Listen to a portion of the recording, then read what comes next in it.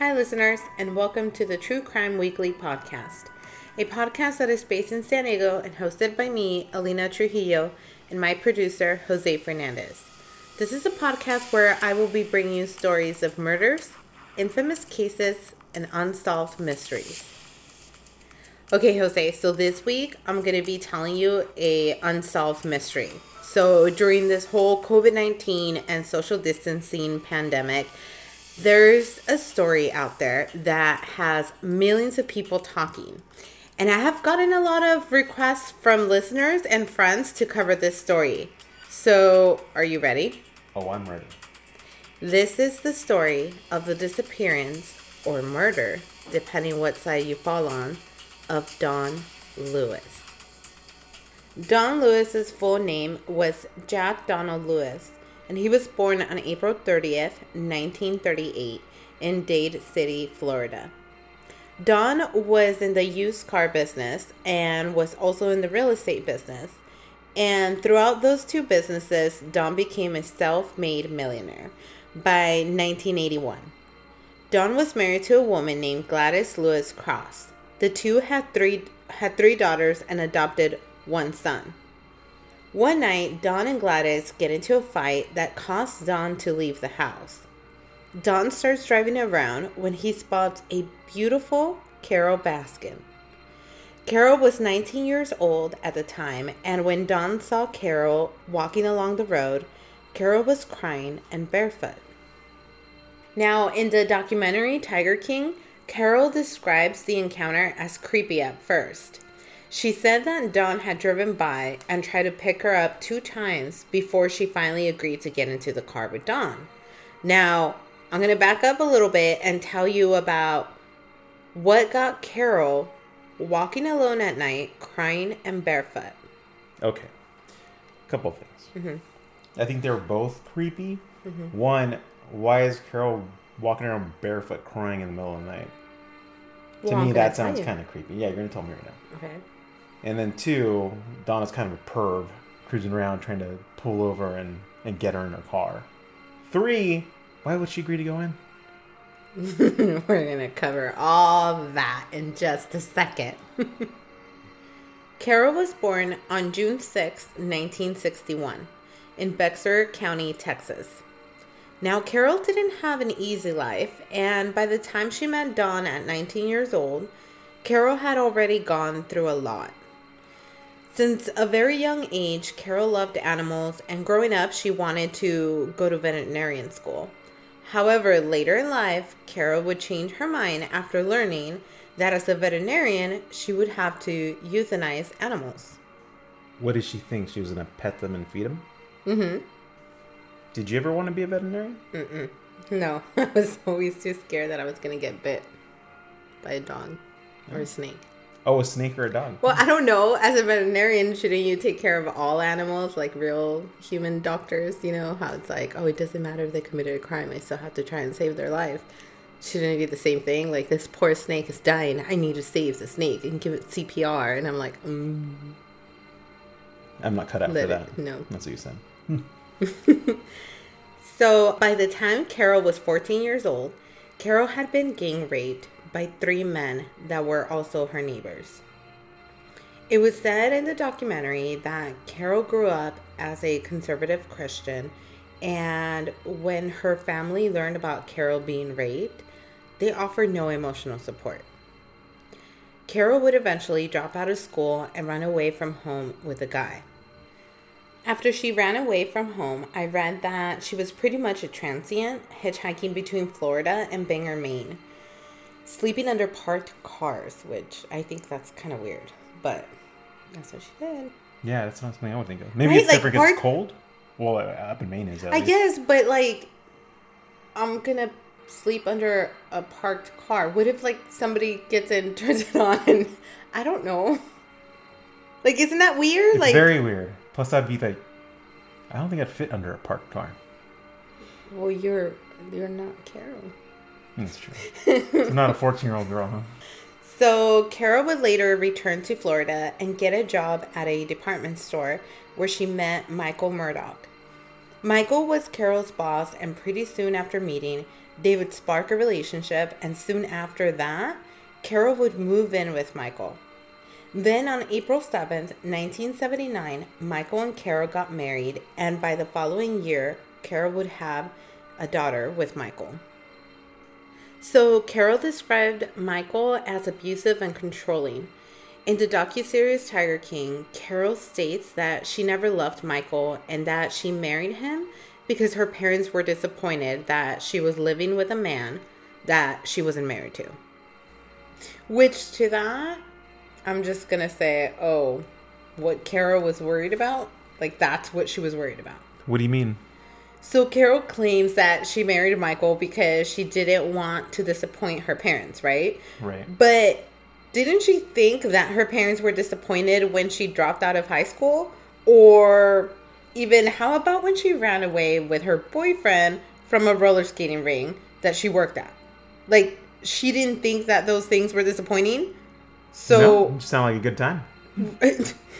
Like, you know what I mean? But I'm just saying. It sounds to me like she's trying to blame her parents for marrying a man that maybe she shouldn't have. I don't know. That, like, responsibility, Carol. Take ownership. Anyways, by the time Carol is 19 years old, she's still married to Michael. When one night she and Michael are arguing, when Carol all of a sudden throws a potato at Michael, which then causes Michael to try and attack her. A potato. A potato. Who throws a potato? I don't know. Maybe she was making French fries. Ooh. Yeah. And that's when Carol runs out of the house barefoot. Now, that brings us to the same night that Don and his wife Gladys get into a fight that causes Don to leave the house and drive around to what I'm assuming try and cool down. When all of a sudden, Don sees a young blonde girl walking barefoot and crying. Okay? Now, Don tries to talk to Carol and pick her up, but Carol wasn't having it.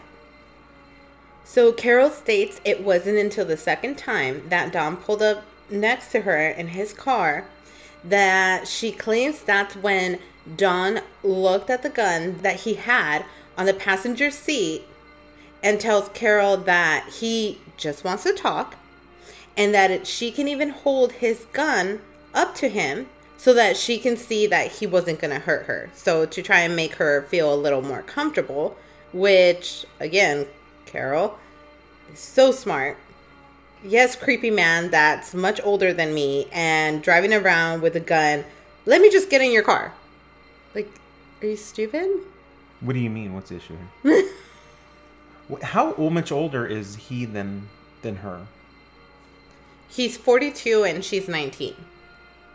Wow, she's really, really smart. So I'm going to get in a car. With a man what's going to that I talk don't me into getting in the car, who's Is being the very fact- persistent, is that, yeah, you can hold my gun while I drive around because I just want to talk. Oh my God, that's so great. I need to talk to you. Did Yes. I convince you? No. Listen. I'm telling you. Let me try this one more time. So you can hold my gun just so you feel comfortable. This gun that I have right here on my lap, probably on my leg. You can reach for it. You can hold it pointed at me because all I want to do is talk. Nothing. I realize it's like midnight. Nope. You're running around Nope. barefoot, Nope. crying for no reason. No, I threw a potato and then he tried to attack me. That's why I want to talk to you. Sound fascinating. No. To our listeners out there, please don't be Carol. Please.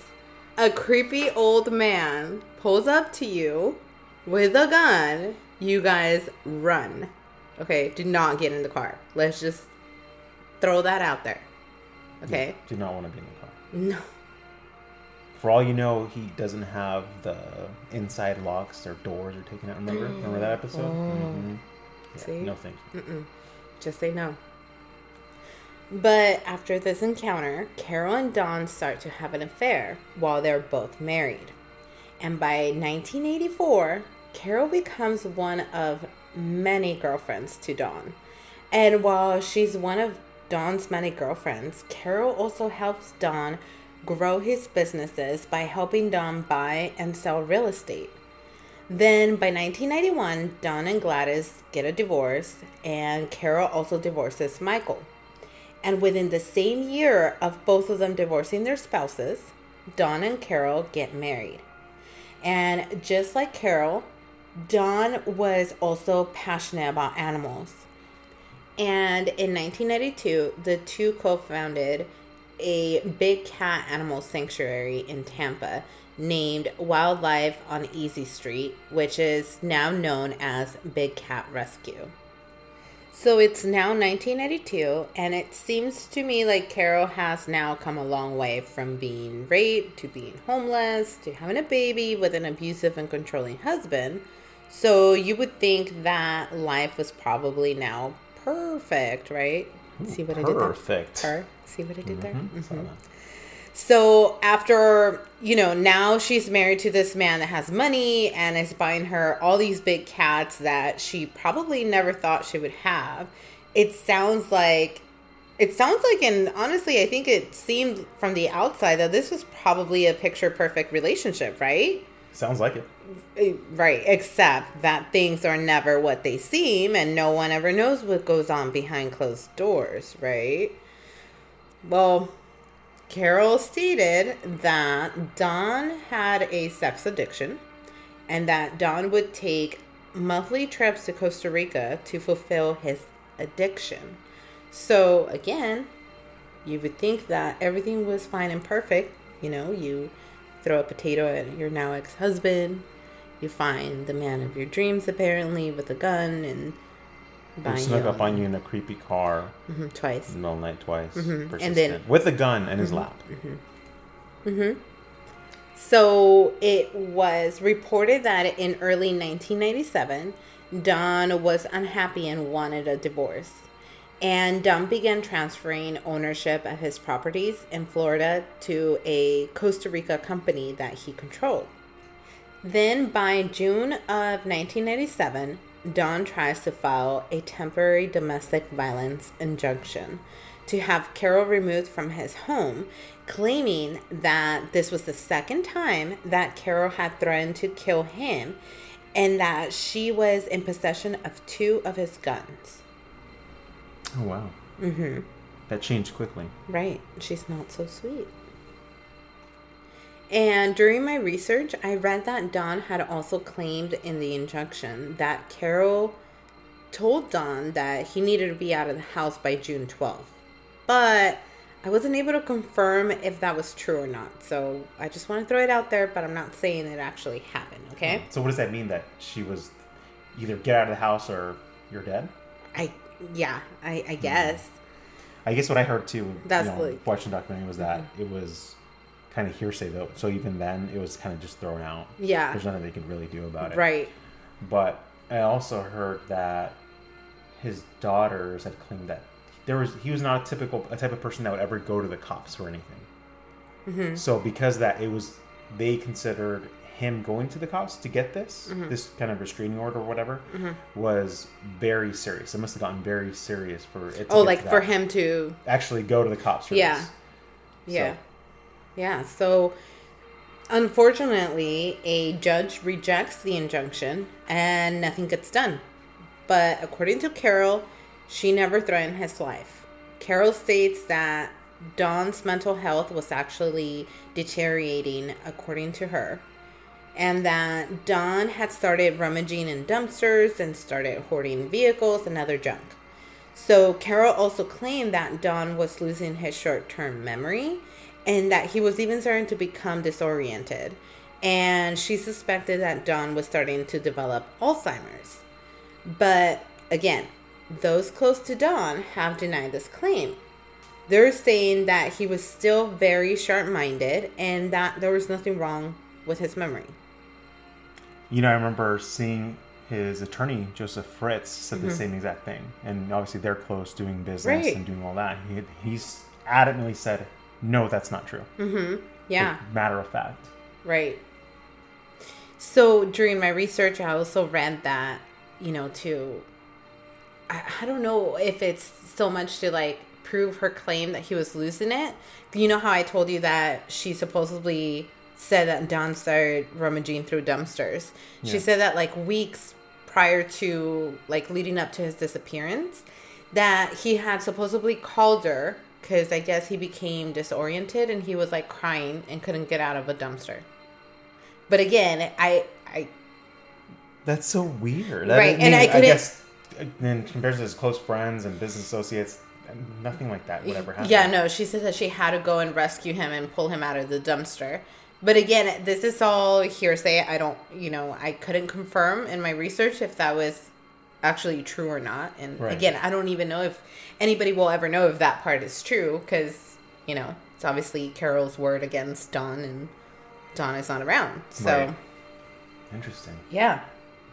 On August 18th, 1997, Don woke up early to deliver real estate signs to his lawyer's office around 6 a.m. Except that no one ever saw him drop off the signs. The signs were left at the door, and no one has ever seen Don Lewis again. The next day, Don's 1989 Dodge van was found abandoned at the Pilot Country Airport. This is a private airport near the State Road 52, US 41, in Pasco County, Florida, which is 40 miles away from Don and Carol's home, okay? So the keys to the van were found on the floorboard of the car and no sign of Don. It was known that Don owned several planes and he knew how to fly, but his flying license had been suspended. And it was suspended on the day that he went missing due to some aviation accidents that he had had prior. So Carol makes a point in the docuseries Tiger King to say that even though his license was suspended, he would still often fly. Okay? That's really odd. I mean, there's a lot of odd things about that. One, why would the van be left abandoned with the keys inside? On the floorboard. Yeah, that makes no sense. At first, for some reason, like, even when I saw, like, the docuseries, when they said that they found his van with the keys on the floorboard, I immediately went to, then it sounds to me like somebody dragged him out of the car, and, during, like, while dragging him out of the car, maybe the keys were dropped, or he dropped them, or, you know what I mean? I don't know. That's exactly what my mind popped in your head. Yeah, that was the first thing. Yeah. So after his disappearance, Don's 4 children from his first marriage fought with Carol over control of his business and property. They believe foul play was involved in his disappearance and have openly accused Carol of murdering him. And Carol refuses to take a polygraph, saying her attorney has advised her against it. And all the other members of the family volunteered to take polygraphs, except for her.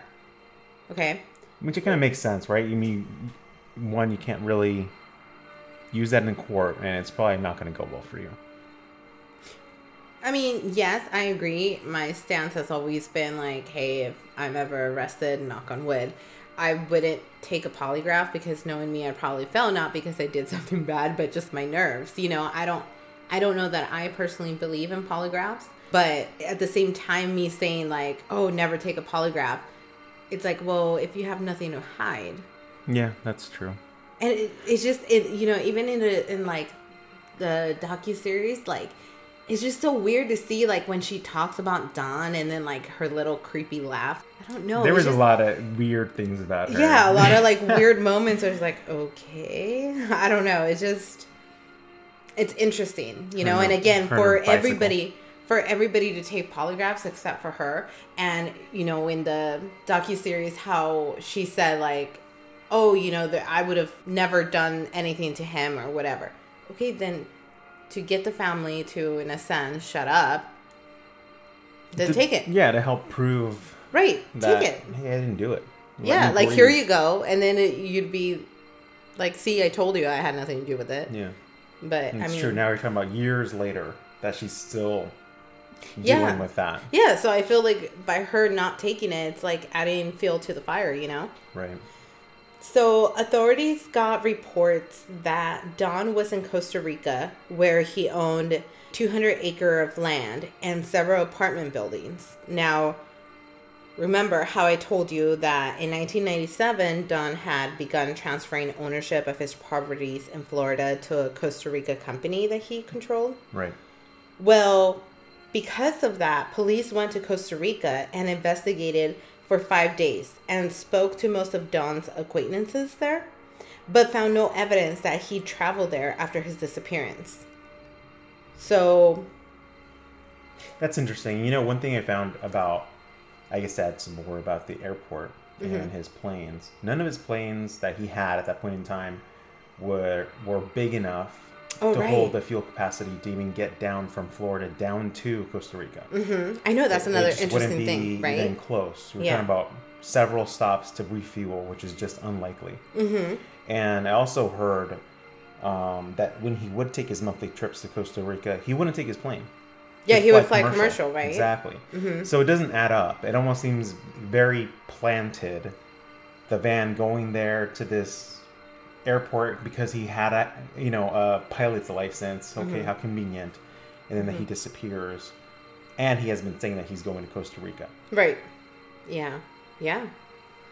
So during Don's investigation, Don's children from his first marriage to Gladys, they go public with their suspicions that Carol had something to do with the disappearance of their father. So Don's children believe that Carol actually fed Don to her tigers.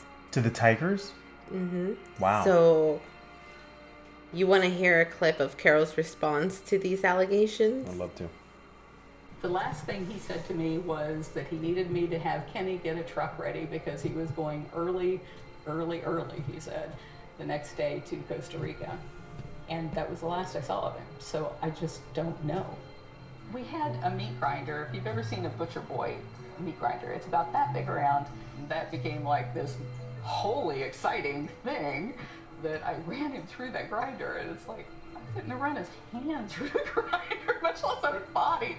It was in the ground. It was operational. Judy had moved into the property before Don ever disappeared. So how would I then put him in the septic tank? There's no way that I could finally say, I couldn't do it. I can't do it. There's nothing that I really want to say to any of these people.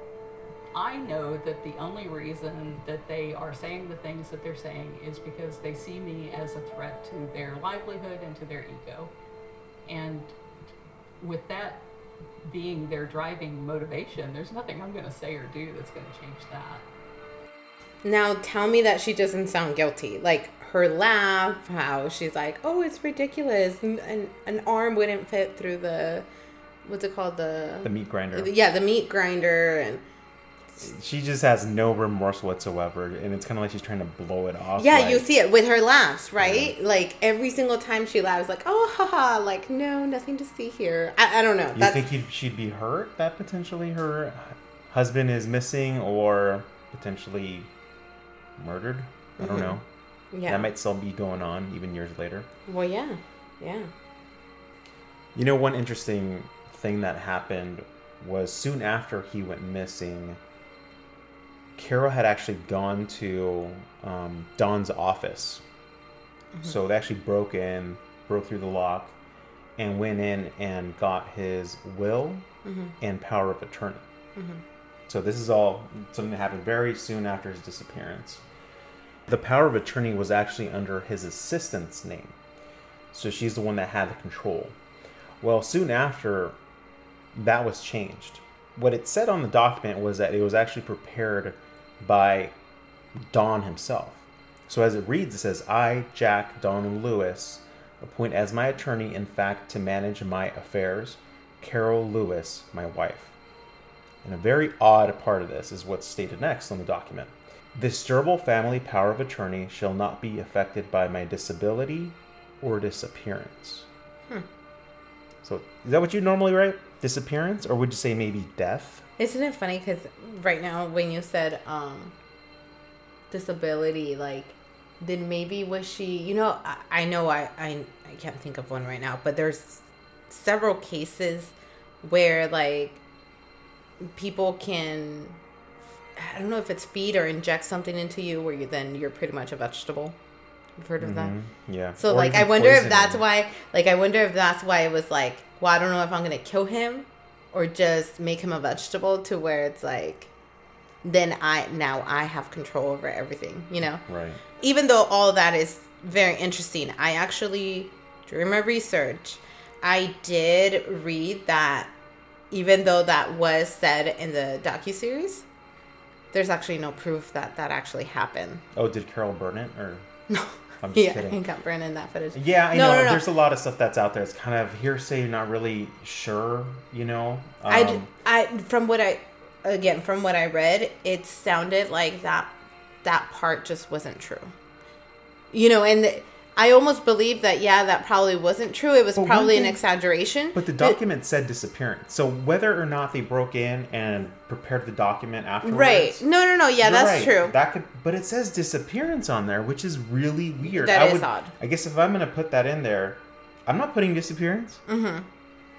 Because then that gives more opportunity for me to be, you know, inside of bricks on my feet and be found in the bottom of the ocean. No, thank you. You'll never be found because you don't carry your ID with you.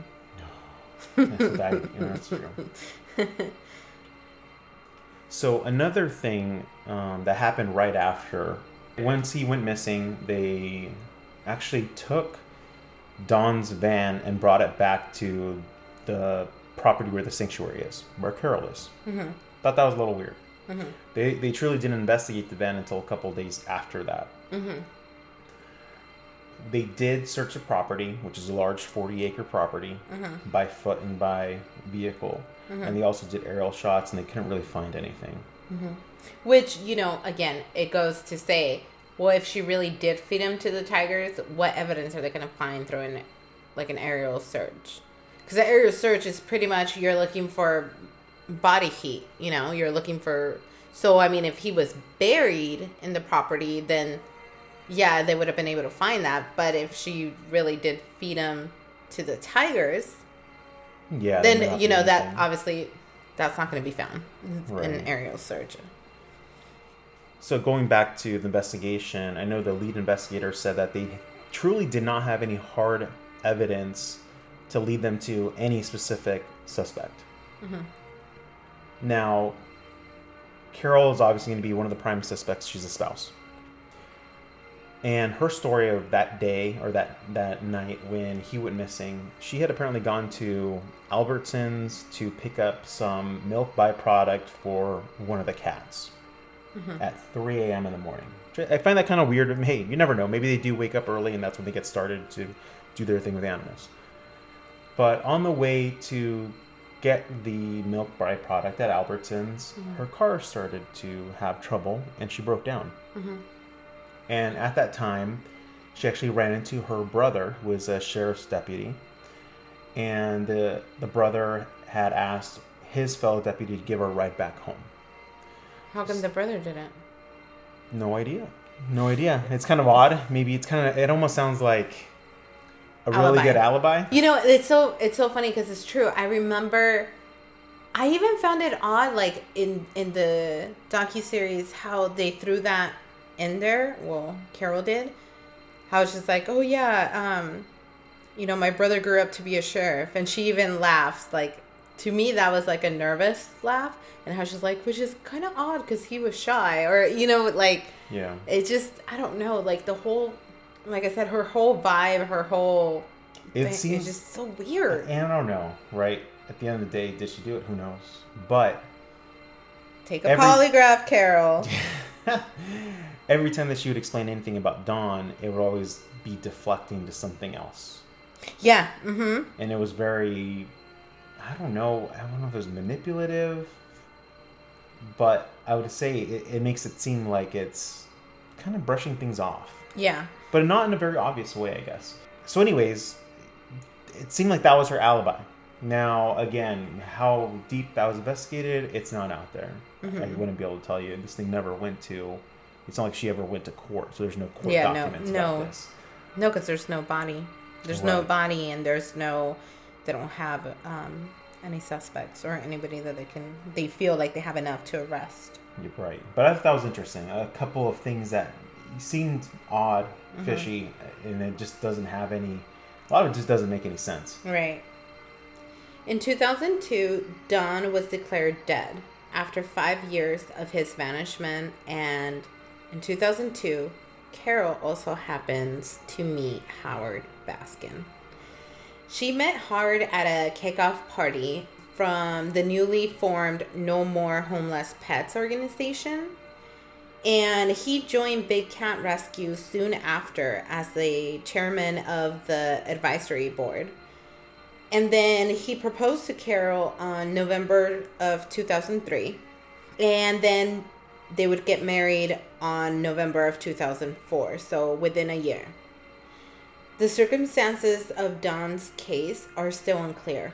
And as of April 1st, 2020, Sheriff Chad Chronister from Hillsborough County in Florida said that they still have Don's disappearance labeled as a missing person case, and that they don't have any type of evidence, not one piece that suggests that he was killed. So I think that's interesting. Like, they don't have anything, like, they don't think that he was killed. However, Sheriff Chronister has met with homicide supervisors, and his department is combing through new tips due to this docuseries Tiger King that has brought more media attention to Don's case, which, you know, if you've been listening to our podcast, you know that I'm a big advocate for that, you know, cold cases or any missing persons. That's why every week we do an open case from Crime Stoppers, you know, because a lot of times these stories just kind of, they don't get that attention, and all it needs is a little bit of that fuel to get it back up. And there's always somebody that knows something and they just don't know it. Right. So, especially nowadays, right? Yeah. This happened quite a while ago, and social media, you know, that type of stuff wasn't really a platform for it to be a nationwide known thing. Yeah. So I mean, I hope that, you know, something good will come out of this docuseries, and hopefully, you know, Don's kids and his ex-wife will get closure. If you want to look at pictures and want more information on the cases we cover, you can head over to truecrimeweeklypodcast.com. You can also follow us on Instagram at Podcast True Crime Weekly. And I would truly love it and appreciate it if you would leave a 5-star review and subscribe onto Apple Podcast. The only way that people find out about us is through subscribers and reviews. Thanks for listening.